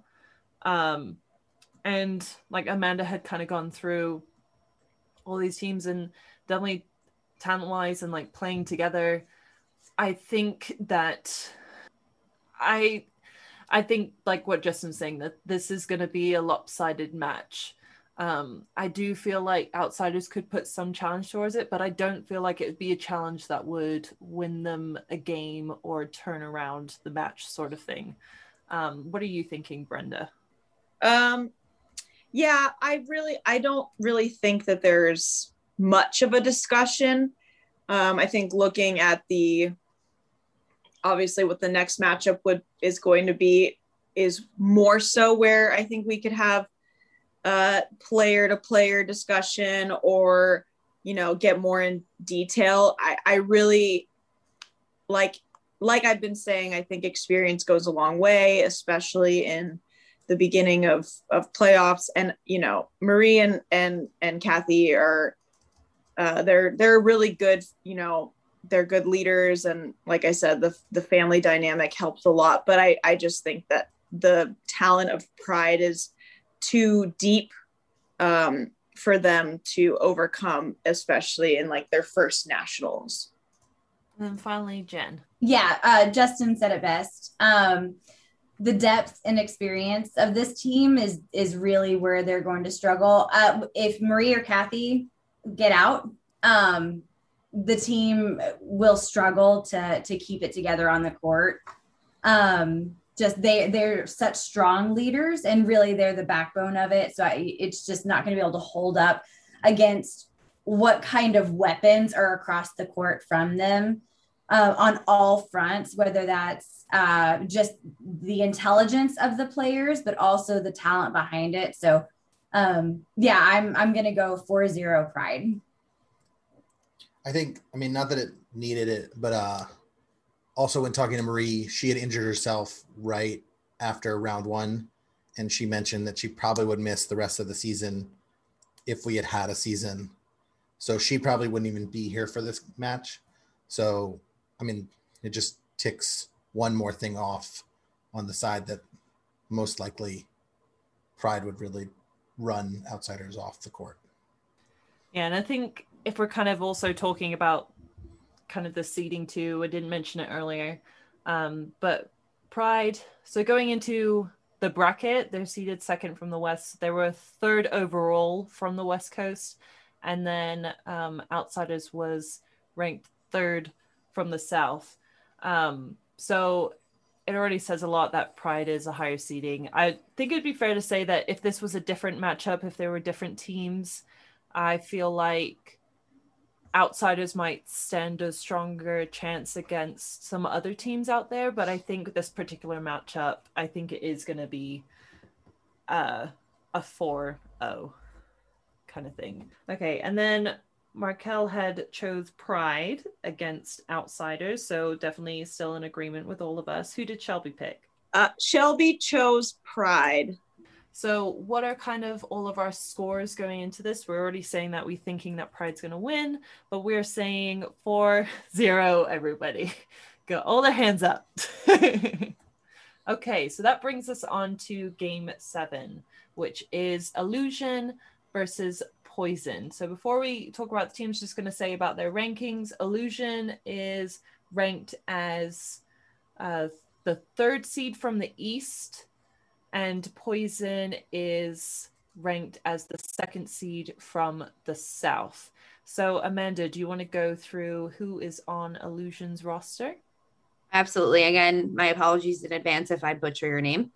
So we have Alicia Ellis, Nikki Maffetone, Nicole Napoli, Sam Girardi, Sandy Stewart, Sam Williams, Triana Bidlack, and Kim Wilkie Meadows. And then who do we have on Poison, Jen? We have Becca May, Whitney Pittman, Brittany Anderson, Juana Maldonado, Alicia Hong, and then Lindsay Keachis. Lindsay, I'm so sorry. So sorry. It's okay. She will forgive you, I'm sure. So kind of going into this, if we're talking about these teams, Poison is a team that was a team in the 2019 season. They do have some different additions to the team. They also have some players that were taking the year off. So that's probably why you haven't heard their names being called out. But Illusion is pretty much what was previously Precision. So a lot of the same players are Sam Girardi, Sandy, Sam, Triana, and Kim. Alicia had played with them at Nationals, I believe. And then, so now when they formed Illusion, they picked up Nicole Napoli, who was previously on Devil's Advocate. People may know her from playing on Team Awesome and Coed. And then Nikki Maffetone is a new player. So she'd be new to playing competitively. This would have been her first season, and she's from the New Jersey area. So what are we thinking of this matchup? Brenda, do you want to go first? This is like when you're in school and you haven't done the reading and your teacher calls on you first. She's like, Miss Natalie goes, Brenda, can you answer the first question regarding the book, the chapter 12 that you guys had to read? And Brenda sinks into her chair, having no idea what she's talking about. So that being said, I'm going to pass that on to, no, I'm just kidding. I was going to say, you could have Ms. Teacher Natalie kind of give you a bit of a schooling first and then. Well, so I have a little bit of experience with some of these players. It was a little harder to kind of rank both of these teams top to bottom, the rankings that we did. Just going off of memory, I think Illusion, I sort of remember them and certain players from their team. I think they, from what I remember, Sam Girardi is a really good catcher. And I know that for sure. And she's kind of their leader. So I think they would just kind of follow off of what she would be doing. I don't know a lot about Poison. Sorry, Jen. But Alicia was the one who hurt her ankle in the South All-Stars. Am I right? Right. And then Albert saved her life. Yes. Yeah. Thank you, Jenny. So she's pretty talented, and I know Whitney's talented as well. I think this might be a really close matchup with, again, two teams that would kind of feel it out as they go along. I think it would be pretty close, probably a catch heavy game or maybe like a snipe heavy game. I'm not really sure. I don't know exactly what type of style Poison would play with. I think, Jen, you might have a better idea of that. Yeah, I'll hop in there. I prior to this last tournament wouldn't have had much insight outside of Poison, but I got to play against Sam, Sandy, and Triana in the tournament, and that was so much fun. They are so talented, and they have a ton that they bring to the table. Those three specifically, I can speak to that. And they those three at least I know, and then obviously I know Kim, I know Alicia. They're gonna run the court really well against Poison.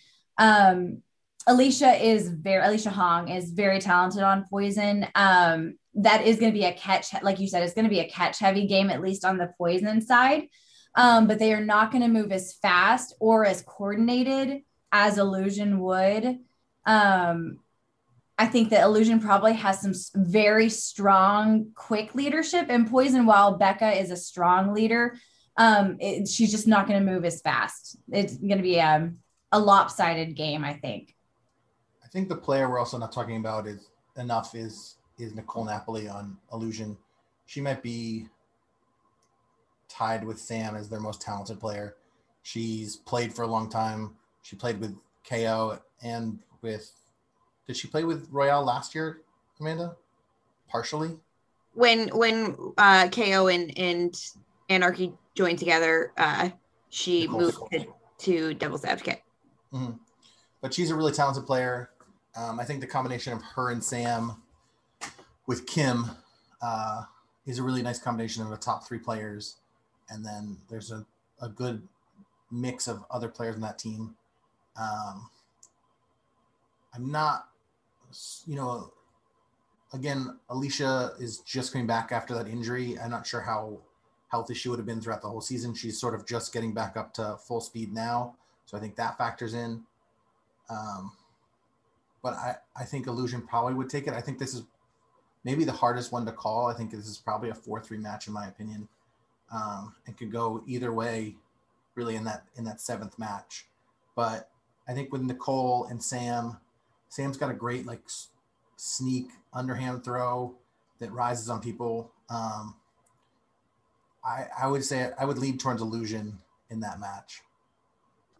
If I'm thinking about these two teams and I'm thinking about style of play, I pretty much agree with what's been said already. I definitely say like Illusion is a very counter-heavy team, and I don't think Poison would match up well with that. Because like Illusion, if you're looking at this team snipes and they counter, they rush counter, they throw, if when you're in a huddle, they try and throw you off guard, and I don't think that Poison is quite ready for that intensity from the offensive line.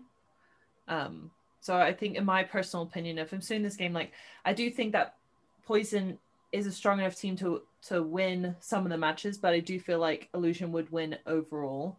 I'm kind of stuck between whether or not I think Illusion would win 4-3 or 4-2, just because I know of some of their strengths and styles. But what do you think, Amanda? Yeah, my initial reaction was that this was going to be close, probably 4-3, but that Illusion would take it. I don't know everyone on Illusion, and I don't know everyone on Poison, but you guys have hit a lot. Like, you've got Nicole Napoli, great player. I think she's just got to find like her sweet spot, because she can sometimes lack focus, and it's just like she's all over the court. And once you get her focus, though, she is fantastic. I think Sam Girardi's got a great arm, and as Brenda was already saying, she pulls off catches that you don't think she's going to catch, and you're like, what the fuck, Sam? You weren't supposed to catch that. Sandy Stewart, another like great player. Sam Williams holds down the corner, good counter. Triana, her arm has gotten exponentially better in the last 2 years.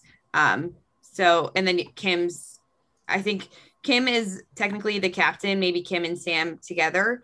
But Kim has pretty good leadership skills on and off the court.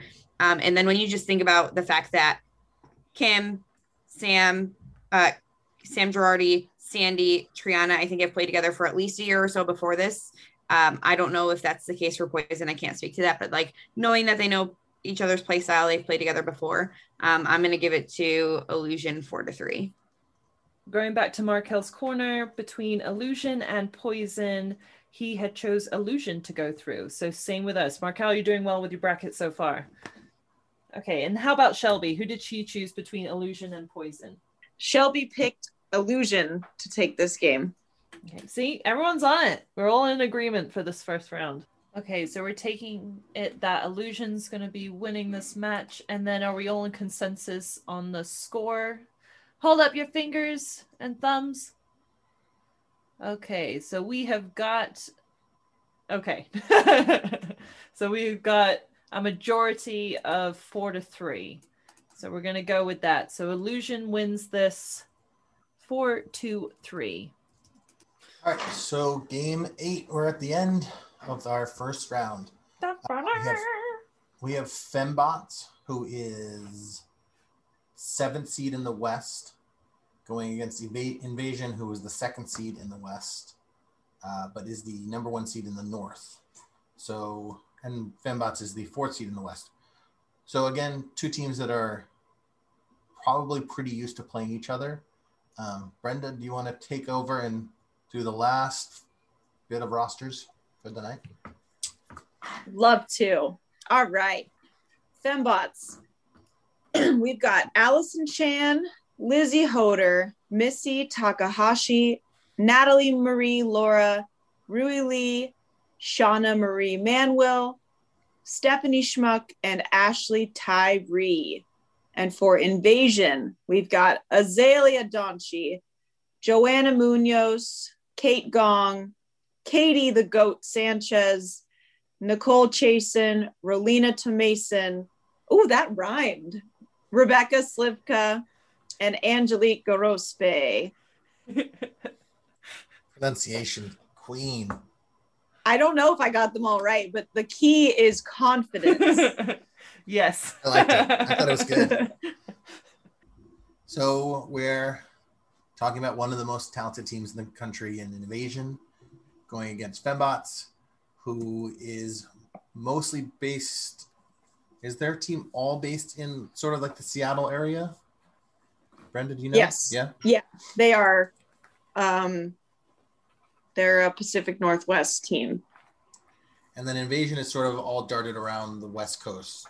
Katie Sanchez is in Arizona. Kate, Nicole, Azalea.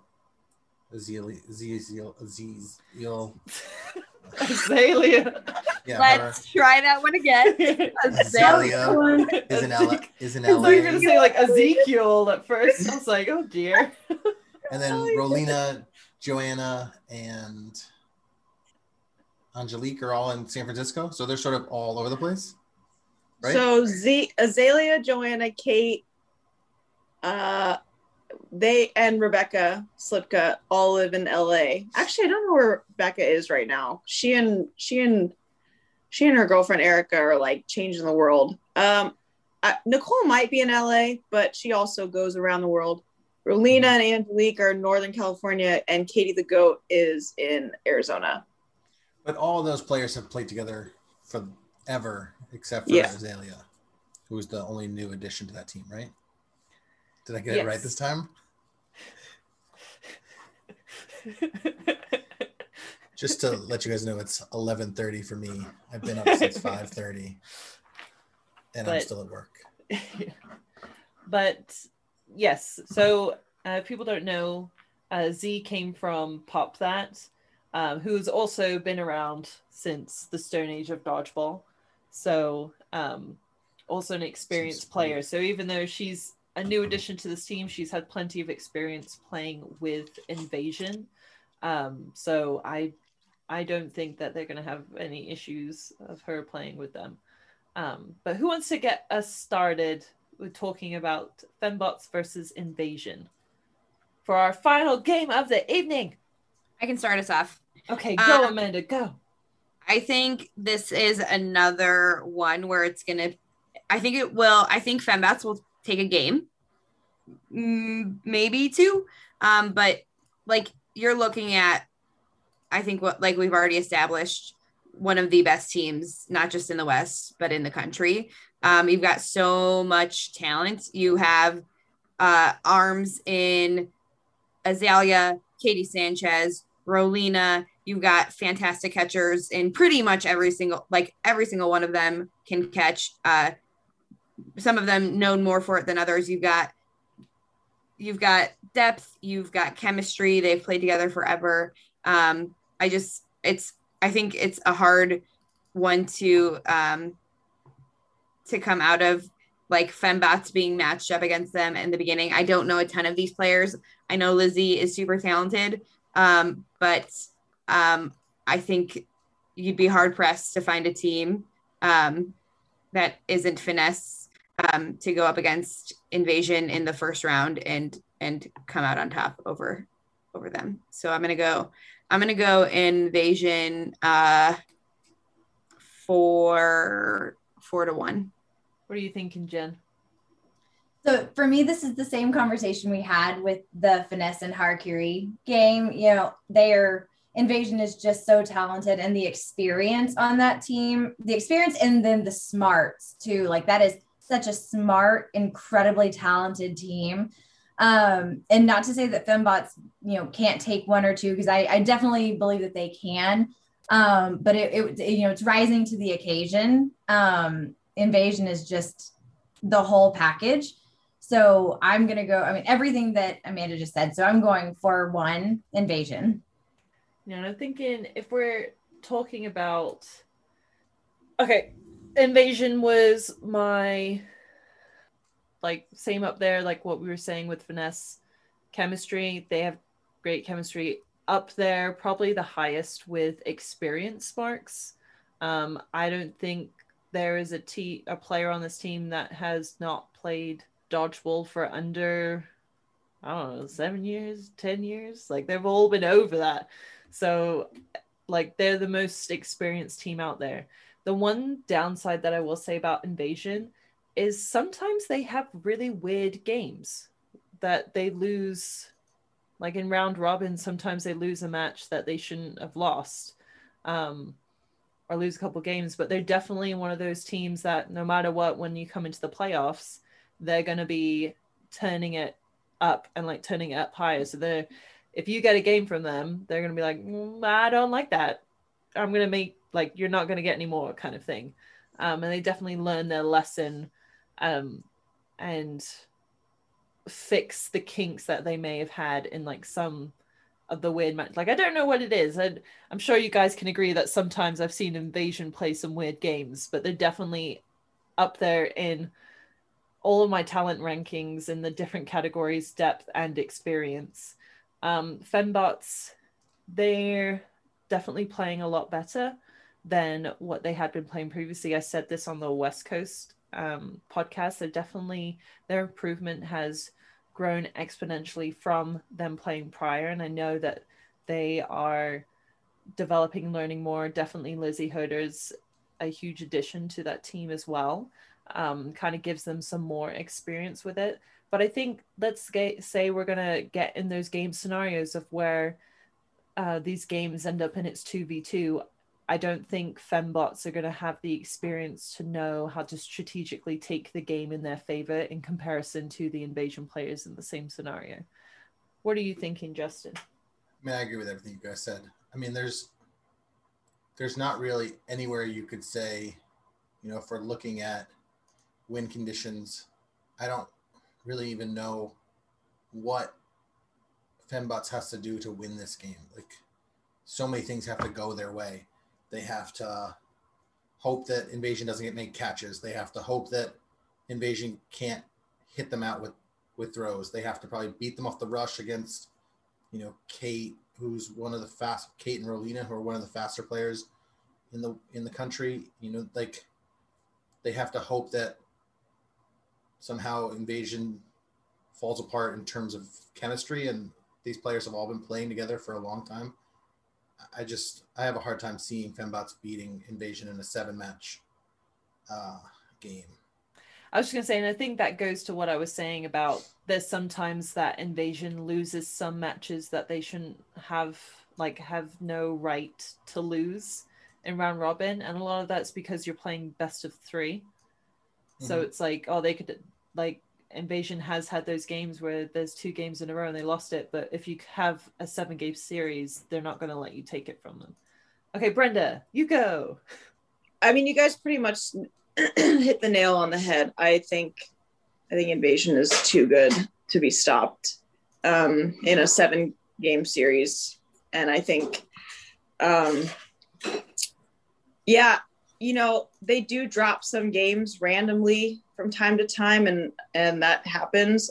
I just really don't. I think their firepower is too much for fembots to handle, and I think either 4-0, 4-1. I would say probably a 4-1, because I think Lizzie would make some pretty clutch catches, probably on, you know, just if it's like a Lizzie and someone else 1v1 situation, she's pretty good at surviving. And if that were to happen hypothetically, I would think she might be able to pull something off, just with her experience with Witness. But yeah, I just think Invasion is too powerful.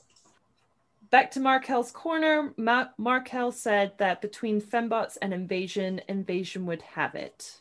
Who did Shelby pick? Shelby chose Invasion. Okay, so I think it's kind of hard for like some of these matchups where we're saying that, oh, some of them we feel are a little bit lopsided. But I think it's safe to say that we think that Invasion would win this match. And I think that we were all kind of in agreement with the score being 4-1, general consensus all around, going once, going twice, and we have a 4-1 game. All right, so that wraps up our first round. And I will just give you a little rundown of who we have coming up in our next round. So Finesse will be taking on LFG. Lone Star will be taking on Aztecs. Royale will be taking on Pride. Illusion will be taking on Invasion. Just hearing those matchups, which matchups are you guys most excited to talk about coming up in our next podcast? I'm excited to see how this goes with Emily being in the same room as we talk about, and Shelby talking about Lone Star and Aztecs. So yeah, sending all the love. Oh, I think honestly, I hate to say this so early, but I think we can already pretty easily determine 2 out of the 4 who's going to win. So I think it's going to be interesting to talk about the Lone Star Aztec matchup and the Pride Royale matchup, because I think the other 2 we can already kind of assume who's going to win those as well.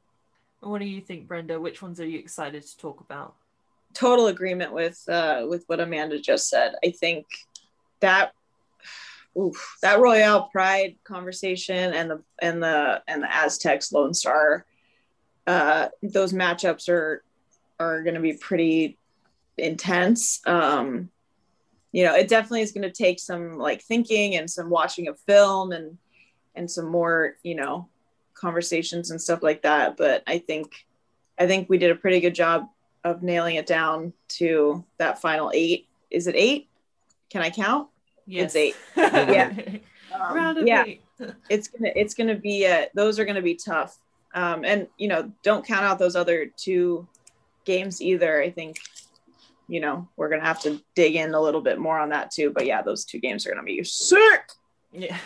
And I think definitely going into this next round, one thing we'll try and do before going into discussion of round 8 is actually get a member, a kind of representative of each team, and kind of say, look, you're going to be up against this team. How do you do it? Then we work out our kind of explore more of our paths to victories and that sort of route. So I think in general, I'm kind of excited to talk about all of these games, because I think even though some people say that there's some games that might be determined easier than others, I still think it's going to be hella fun to discuss how we think there could be a possibility that there might be some upsets. Well, what are you thinking, Justin? I'm in agreement with you guys. It's just fun to talk about it, and they're all really good matchups, and it's only going to get harder as we go further on. I will say, in our chat, if you find a good video that shows one team doing something, please share it so we all can watch it, so we have coming from the same sort of point of view. Also, just because it's fun to watch footage. So if you have something, send it to us. Well, thank you, our panel of Jen, Amanda, Brenda. Next week, hopefully we'll have Shelby joining us and Markel Stokes. And yeah, I think everyone's looking forward to it. We'll get more in discussion, hear more opinions, and we'll see how this bracket plays out.